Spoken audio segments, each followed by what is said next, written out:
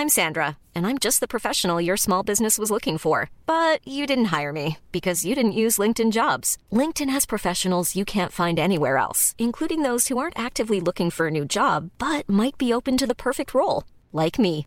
In a given month, over 70% of LinkedIn users don't visit other leading job sites. So if you're not looking on LinkedIn, you'll miss out on great candidates like Sandra. Start hiring professionals like a professional. Post your free job on linkedin.com/people today.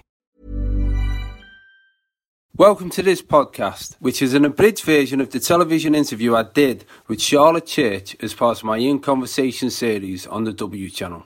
I hope you enjoy it as much as I did. This podcast is brought to you by UKTV Play.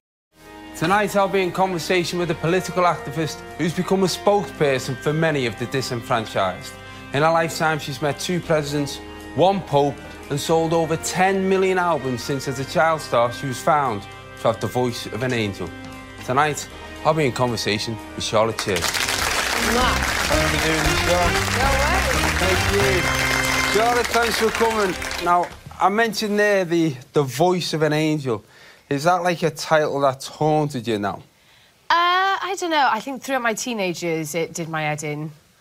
Yeah. But I'm all right with it now. I'm pretty chilled with it. I've been, it's not the worst tag. And then I, sort of named myself Crazy Chick as well.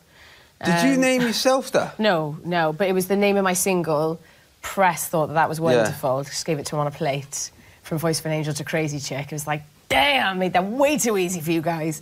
But yeah, no, it's not too bad. But it's such a funny thing because when we were looking at getting you on the show, I was looking at, obviously, how you burst onto the scene and so on. And to think now you're 30 now, and you were what? 12. You were at an age where it to actually make such a big appearance and a big change in your life, it changed everything from day one, didn't it? Yeah, it was a completely mental experience. And yeah, I was just chilling in Cardiff, being in primary school, being a kid with my family and all the rest of it. And then, But I know your auntie was a singer, but there was no other family aspirations to be in show business. Well, all of my family sing. I mean, but most of them are like... Yeah, exactly. But it's mostly like, cabaret singers and this, that and the other. So it was just in my blood, in my bones. And now all of the cousins in our family all sing as well, like who were coming through the ranks. Yeah. And, so at family parties and stuff, we never have a DJ. Everybody just gets up and has a song. But this is the thing that struck me, and I saw this clip, and I'm sure people would be familiar of it, which wasn't the first time you were on telly, but it was the one that really made probably the biggest difference on with Jonathan Ross on the big talent show. Yeah. It was called, which I love because you were actually introducing your auntie. Yeah, I was introducing my auntie. She's fuming. I know, yeah, but you stole the show. Is precocious too strong a word? No, I don't think so. It's pretty precocious. But very, very confident. I mean, you're 11 years of age. You're with Jonathan Ross, one of the biggest stars on telly, on a national television programme. You just seemed completely confident. Yeah, I was grand. I was more worried about, representing my auntie. But yeah, it's ridiculous because I got a scholarship to a prep school, which was like a choral school at the time. So I went from being all proper Cardiff to immediately being like, yes, I'm a soprano. So it makes me really laugh, my little posh accent and my tiny squeaky voice. But as a child, as an 11-year-old girl, even though you'd gone to this prep school, when you'd done something like that, then you went back to Cardiff the next day and people had seen it. Did it change immediately your friendship groups? Did people start going, you're a bit posh or you're a bit... No, not really. I mean, I think up until... And even, more into the process when I was, 13, 14, 15, nobody cares. Kids and teenagers are so egocentric. So it was all about, especially when I was a teenager, it was all about I come home from, singing for the president or whatever... and everybody would be completely disinterested in what I'd been doing, and I was completely disinterested in what I'd been doing because it was all about, right, what's happened, who snogged who, who was at the underage disco, what's gone on, has anybody got pissed, let me know, sort of thing, But that kind of journey, though, as a child, difficult anyway. You were doing that growing up, and And not just in the public eye of being well known here, but also you've been taken over to the States. And it was difficult because I was, you know, when I was 14 especially, I remember just being like unbelievably negative and and I hated everything and oh my God, I don't want to do this and all of this sort of stuff. But you still had the discipline. Because everything that I've read about you is where you were going through that phase and you were saying, like, you're 14, you hated it, you didn't want to do it. But you can't do what you were doing by just turning up. You still had to put the rehearsal time in. So the amount of rebellion you could do was pretty limited anyway. Yeah, but I mean, I loved the music. I always loved the music. And when I was doing classical stuff, I got to travel around the world and sing with, like, incredible orchestras everywhere, which is an amazing feeling. The music was never a problem, and I loved that. It was all the rest of it. It was just, you know, sort of being on TV and doing photo shoots and travelling a lot when I just wanted to go home and snog boys and, you know, be a part of the whole thing that was going on, which I still did. Yeah. And I got up to as much trouble as I possibly could. and then I go back out on the road. But when you're talking about that bit about wanting to go out and then get home and snog boys, there was something else which, again, I didn't even know was happening. Yeah. But there was a countdown going on to your reaching 16. Yeah, there was which I found appalling. Like that, for any parent who's got a daughter and there's an internet countdown to the age that she's legally able to lose her virginity. That's such an invasion. Yeah, I know. It was mental, all of that sort of phase, and especially, leading up to my 16th birthday and that. So there was that internet countdown, and then Chris Moyle said something on Radio 1, and then I had to do a couple of interviews with Chris Moyles afterwards, and I was always just like, you dirty, horrible bastard. Yeah. Yeah. I'd listened to the John Peel lecture where you say, particularly for child stars, the music industry goes through a phase where they don't want you, they almost want to strap your breast down to keep you a child, and then when they can't do that anymore, they want to get them out and use them to sell. Totally. There are many beautiful, gorgeous men who will class themselves as feminists and aren't chauvinistic in any way, shape and form. But there's a lot in advertising, in the way that people live their modern lives, in the way that women are presented, and so much of it is just... It's in the DNA pool, do you know what I mean? And we have to start to look at it. And so there are lots of men that I know who would class themselves as feminists, but still just say the odd, silly things that they think are completely inconsequential. But also because women have become so used to it as well, and because, unfortunately, nowadays, young girls are becoming so used to it, that's just the accepted form of behaviour.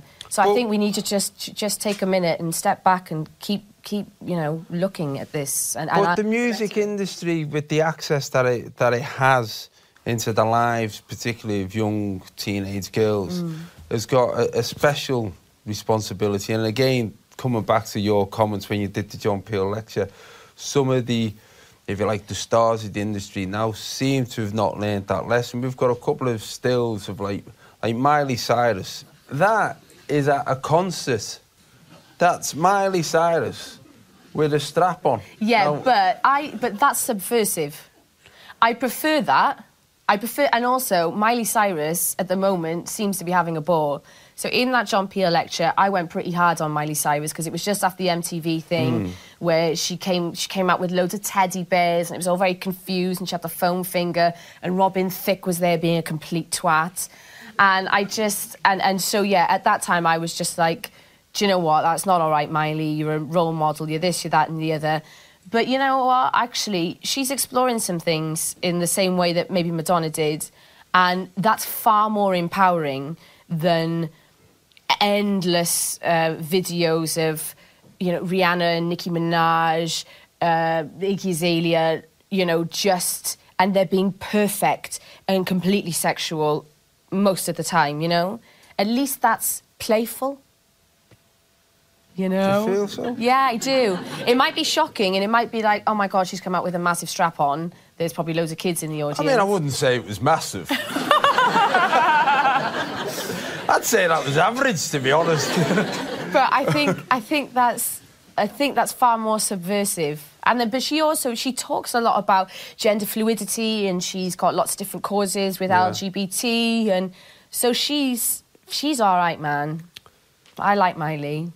Well, you changed. I know, I have. But that I did that talk 2-3 years ago. But that, and I mean, which is fine. I know, and I get that, and I think it's fine. I think the difficulty is the assumed responsibility that you put on somebody. Totally. So like, in my position here, I saw that, and we've got other pictures of Miley Cyrus where you would go, well, that's a little bit too sexualised, that's revealing too much. I thought that was...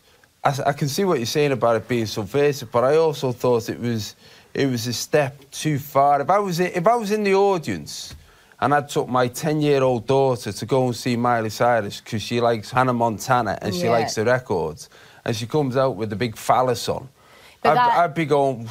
Yeah, but in my mind, that's your job as a parent. Like, she's an artist. Whatever you think of her music, whatever, she's an artist. And I think more and more she's becoming actually... quite an interesting artist, I'd say. So I'd say that would be your job as a parent, to have a look what it's going to be like. But how can I have a look before I've gone? Because you've got the internet. But I know what you're saying, but again, it's that thing where I fully appreciate it. There's the developments as an artist, and I suppose there's the point when you are developing as an artist that you move away from the audience that you've got. And, you know, and again with Miley Cyrus is probably a closer example to you than anyone else, in the fact that you've had an angelic kind of child figure and then you want to become something else. Yeah, but of course, then, you know, you have got people who are transitioning from child star, and then when you get to a certain age, you start having sex and you start to become a sexual being, but you are also a public person and you're also an artist or whatever, so you've got to be creative with that. And so some of the time... yeah, you're going to want to explore that avenue. You don't necessarily understand what it's going to mean for you, that actually takes you quite far away from art a lot of the time and makes you a commodity. But what we need to do, if we're looking at girls, you know, in the public eye at such intense, you know, levels and scrutinising so much, we need to look at boys in the same way. This podcast is sponsored by UK TV Play, the free on-demand service, where you can watch the TV shows you love from Dave, Yesterday, Really, and Drama, wherever you want, whenever you want. The home of BAFTA-nominated series Taskmaster and the critically acclaimed Red Dwarf, alongside other UK TV Play exclusive including The White Princess and Most Haunted. UK TV Play offers free access to thousands of hours of comedy, drama, documentaries, and paranormal TV, all for free. Want flexibility? Take yoga. Want flexibility with your health insurance? Check out United Healthcare Insurance Plans. Underwritten by Golden Rule Insurance Company, they offer flexible, budget-friendly medical, dental, and vision coverage that may be right for you. More at uh1.com. I'm Sandra, and I'm just the professional your small business was looking for. But you didn't hire me because you didn't use LinkedIn Jobs. LinkedIn has professionals you can't find anywhere else, including those who aren't actively looking for a new job, but might be open to the perfect role, like me. In a given month, over 70% of LinkedIn users don't visit other leading job sites. So if you're not looking on LinkedIn, you'll miss out on great candidates like Sandra. Start hiring professionals like a professional. Post your free job on linkedin.com/people today. There was a backlash against something else that I've read about you when you were in America one time and you were in New York, and there was comments that you were in an interview, and the Sunday Times ran a story that you said derogatory things about firefighters and so on after 9/11, and that's when you became, I suppose, in many respects, persecuted by people over there. Yeah. I mean, it was Murdoch's paper, and they just did a proper number on me. I was about 15. Nobody used to sit in, like, from the record company or whatever, in interviews with me, because I could do it. I've been doing it for years, and I was totally fine. And so he was asking me loads of stuff about 9/11, about what I thought, and I said something about, because the two firefighters as presented from 9/11 had presented an award at the Soap Awards in the UK, and I just said something like I thought it demeaned their heroism for what they'd done, thought they were being used, you know, to present a Soap Award. And he just flipped about everything that I'd said, this journalist, and just did, like, just a really bad, horrible piece, just talking about how much of a complete arsehole I was. And then it went over to, like, the New York Post, and then it went over to America, again, I had lots of death threats and stuff then. So, you know, where somebody... And I don't know why they were trying to do a hatchet job on me in the first place, because I'd never say anything in the context that, you know, that he put it in. Yeah, I said certain were you things. 15? I know. Are you talking to an adult? Yeah. A grown man? Yeah. Supposedly a trained journalist, supposedly writing for a reputable news organisation, i.e. the Sunday Times, and it goes over to the New York Times as well.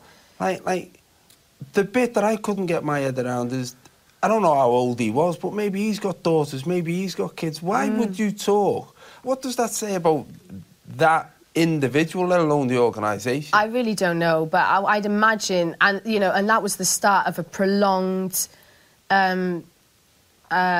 horrible time with all the Murdoch's papers, and so I don't know. I don't know why they just flipped. But I mean, it started when I had a court case with my manager when I was about 14. And it started with that, and then they all sort of, all of the press, it wasn't just Murdoch's papers to be fair, but all of the press started saying, you know, that calling my mother the Welsh dragon and this, that and the other. They said that she was trying to control everything, which totally wasn't true. I was just like, if I have to work with that dude again, I'm not going to ever sing, so we have to get rid of him. So that's when the press started to turn. This was the person who took it on right at the beginning? Yeah. And so the relationship, because again, the way, without knowing you closely, you're looking at things, and the way it's always been portrayed is that your mum was very much involved in your management. My mum was like, she was my PA. Yeah. And I think most mums feel like that. But she was, like, you know, so that was her job title. Yeah. But she just travelled around with me and made sure that I was all right. And when we went to Japan and there was, like, crazy schedules and they had me working from, like, 6 a.m. till 8 p.m. at night, she'd be like, no, you can take the majority of that out. She's got to do a 3 hours tuition a day. So she just came round and looked after me, and I would have had to have a chaperone. So my mother did it, of course she did. Yeah, of course. And she was your mum. She was looking after you, making sure you're getting... But she wasn't... an education, which was good, because you got, you know, straight A's on GCSEs, didn't you? So it worked in that respect. Yeah, totally. But you know, going back to your previous question, I don't know why it turned. But I think, you know, for child stars, they always have to have a narrative. There's always got to be this, you know, spectacular downfall. And if that wasn't happening in reality, then they had to try and create that narrative. But did you feel like a child star? Did you know? I knew, yeah. Did you know how special you were? Well, I wouldn't say special, but I knew exactly what was going on. Why wouldn't you say special? Well, you know... It's silly.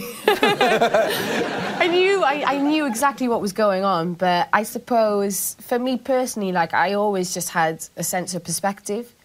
None of it ever really mattered to me, and I enjoyed what I enjoyed, and I didn't enjoy what I didn't enjoy, and I knew what an incredible opportunity it was. And I think that's why I've managed to sort of stay sane, because I haven't got caught up in it all, and I haven't got caught up in all the bullshit, whether it's negative or positive.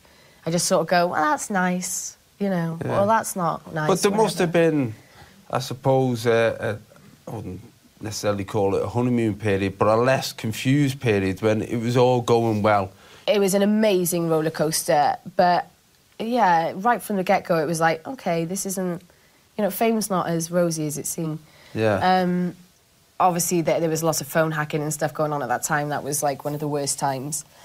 So the phone hacking that was going on then revealed itself later. You just didn't know. Didn't have a clue, and we'd always joke and say stuff like, I swear they've got listening devices, I swear they're listening into stuff, because this is insane. But then also you're looking at everybody in your close circle of friends, even at family, and going, was it you? Have you said something? Have you got more money? Do you know what I mean? So you get this paranoia thing, and then... What was it like when you're there? Because you talk about Cardiff and your friends, and I'm assuming that you've had the same friends that you've had for forever. Yeah. You know, since you were a kid. When mistrust enters that inner circle, how do you actually learn to trust anyone? I don't know. Like, I'm nowadays open and trusting, probably to a fault, but I don't see it like that. I just see it as the only way to be, because the alternative is not fulfilling. Yeah. Yeah, so it wasn't necessarily difficult to trust people, you just end up doubting. Yeah. And then there was a couple of my friends, or, you know, on the outer edges of my friends that I thought, not sure about you. So I'd plant stories with them, fake stories. So I'd be like, I just come back from America and I'm doing a duet with Alicia Keys. And then he'd be in the sun. And then I'd be like, right, rooted you out, motherfucker. Really? Yeah, off you go. Yeah. But that only happened about twice. But, yeah, so we used to joke about the idea that they were listening in and stuff, but had no idea that they actually were. I really had no idea of the depth of it. Not until you do something like we're doing this show. So I said, right, I want to have a look at the press coverage, what it was. The volume of it and the extent of it is... When you see it as one collection, it's horrendous to think that happened to one person, particularly to a teenager. Yeah, totally. I mean, going through the stuff for the Leveson inquiry, and that was... it was painful and it was arduous because it was like a massive file from just one paper. And the extent of intrusion and having to dredge back all that back up and all the betrayals and all, you know, stuff that my parents had to go through. Had you forgot? Had you moved on?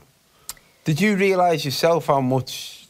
No. How much because every day... Because you're in it, aren't you? Yeah, and because it was pretty much every day, it was constant, then you can't really hold on to it that much because you know there's going to be some more shit the next day or the next week, or do you know what I mean? So, yeah, I mean, at the time when I heard about the Leveson inquiry and my lawyers said, do you want to be a part of this? I was like, yeah, absolutely. You know, the injustices that I've seen for myself, for my family, and actually for lots of other people, you know, when just seeing stories and seeing how they've twisted, you know, even if it's like people who are victims of crime, and that's when it gets really dark, how they can manipulate and make people's lives complete hell. Then I thought, I have to stand up and I have to fight this because I know this is so unjust, it's so wrong what they've been doing and how they've been just making money from it. It's all about money. So when the Leveson inquiry came, did you feel a sense of empowerment in numbers when other people were joining, and then you got involved with the Hacked Off campaign? Yeah, absolutely, I did. And, you know, I met lots of different types of people who had suffered at the hands of the press in different ways, whether it was people who were involved in the Hillsborough disaster, whether it was somebody like Christopher Jeffries. There were lots of different people that I met who were talking about their own experiences and how they'd suffered. So, yeah, it was empowering for a time to know that there were a lot of us that were fighting it. But then you look at what has happened subsequently and how the government have put in literally none of Leveson's recommendations. Yeah. We've got IPSO now, which is as toothless as the PCC ever was, which is the Press Complaints Commission. And Rebecca Brooks is back in a higher position in News Corp than she was. So it does feel a bit of a kick in the teeth, but just got to keep fighting, really. Can't just take it lying down and go, oh, well, that didn't work. And you've said that it was the Leveson inquiry that made you realise that you've got to get out and make a stand. But you know what? I mean, it was the depth of corruption that I started to understand through the Leveson inquiry, and how close the press and and government were, and how close the police and the press were, and just starting to understand the levels of corruption that go on. And then when the Conservatives got in again, I just thought, oh, shit, this is going to be so bad for so many people. And I just think it's an awful state of affairs, voracious capitalism, and it's not sustainable. And we need to start, you know, we're at a level, you know, in the world now with the internet and the amount of information and the amount of education that we can educate ourselves, that we need to stand back and have a little look at how we want to do this, how we want to progress, what sort of society do we want to be. We should be asking these sort of questions rather than, oh my God, the size of Kim Kardashian's ass, is it real, is it not? You know, what sort of society do we want to be? Do we want to be the sort of society that, you know, that it's survival of the fittest, where you let the people who can't fend for themselves die off or, you know, be in poverty? Or do we want to look after people? Because I want to look after people. That seems to be the right thing to do. That's what I want to do. Naturally, that's, you know, as a human, I think that's what we should do. But there seems to be people who don't agree with that, who think that, you know, by helping people... And I suppose it goes back to this whole thing, and this is what I also think with you know, education and raising my children. It goes back to the idea of the carrot and the stick. The carrot is going to get better results every single time. It might take longer, it might be a bit more frustrating, but if you give people enough love and encouragement, they're going to flourish. As soon as you start, you know, when it's all about the stick, and that's the whole Conservatives mantra, you know, people pull themselves up by their bootstraps, you give them too much help, and they have no wants, they have, you know, to do anything or to make their lives better. And I just fundamentally disagree with that ideology. Every person that we get on the show, we always ask them to bring a photograph, something that means something to them. Yeah. Can we see Charlotte's pictures? You can explain them. Yeah, I had to have two, because I got two kids, and if there would have been one of them, and they look back on this, then there would have been murder. Yeah, the one with me with the scarf wrapped around my head is when my little girl, so obviously she's my firstborn, and she was tiny, and I was being Earth Mother there. And then the other one's my little fella. I've chosen ones where you can't see their face, so I try and keep them as anonymous as possible. But yeah, I just thought, you know, they're the most important things in my life. I've got other, you know, boring celebrity photos and stuff which have been shown a million times, but yeah, I just thought I'd bring those. Well, that's all that matters. Yeah. And looking for the future, what future would you like for them? It depends how the world goes, man. I want them just to be, you know, kind, empathetic people who can connect with other people and find as much joy and intensity and enjoyment as possible, really. Do they understand who you are? A bit. Like, sometimes if we're out and people will come up and say, can I have a photograph or can I have a selfie? Ruby's like, oh, God, they give me a headache. Don't be rude, babes. So a bit, but not really. But Ruby's about 8 or 9 now, so not far away from the age where your life changed. Yeah, and that's mental, thinking of it like that. And sometimes I look at it and I think, goodness me, yeah, it's crazy. Because that will be strange as well, because for most kids, they never get a chance to watch their own parent growing up. Yeah. Because your kids will get a chance to do that. Yeah, I know, and it's terrifying. Can you imagine all the ammo they're going to have against me as teenagers? Every time they come in late and you go, they go, well, look at that, Mum. On the internet. Yeah, look what you were doing. You hypocrites. Yeah. Well, listen, I didn't know what to think, having never met you before, and as I say, when you do a show like this, you do research, you start building a picture of somebody. And I knew that this would be what it's become. I've really enjoyed this as a conversation. Cool. Ladies and gentlemen, Charlotte Chair. Thank you.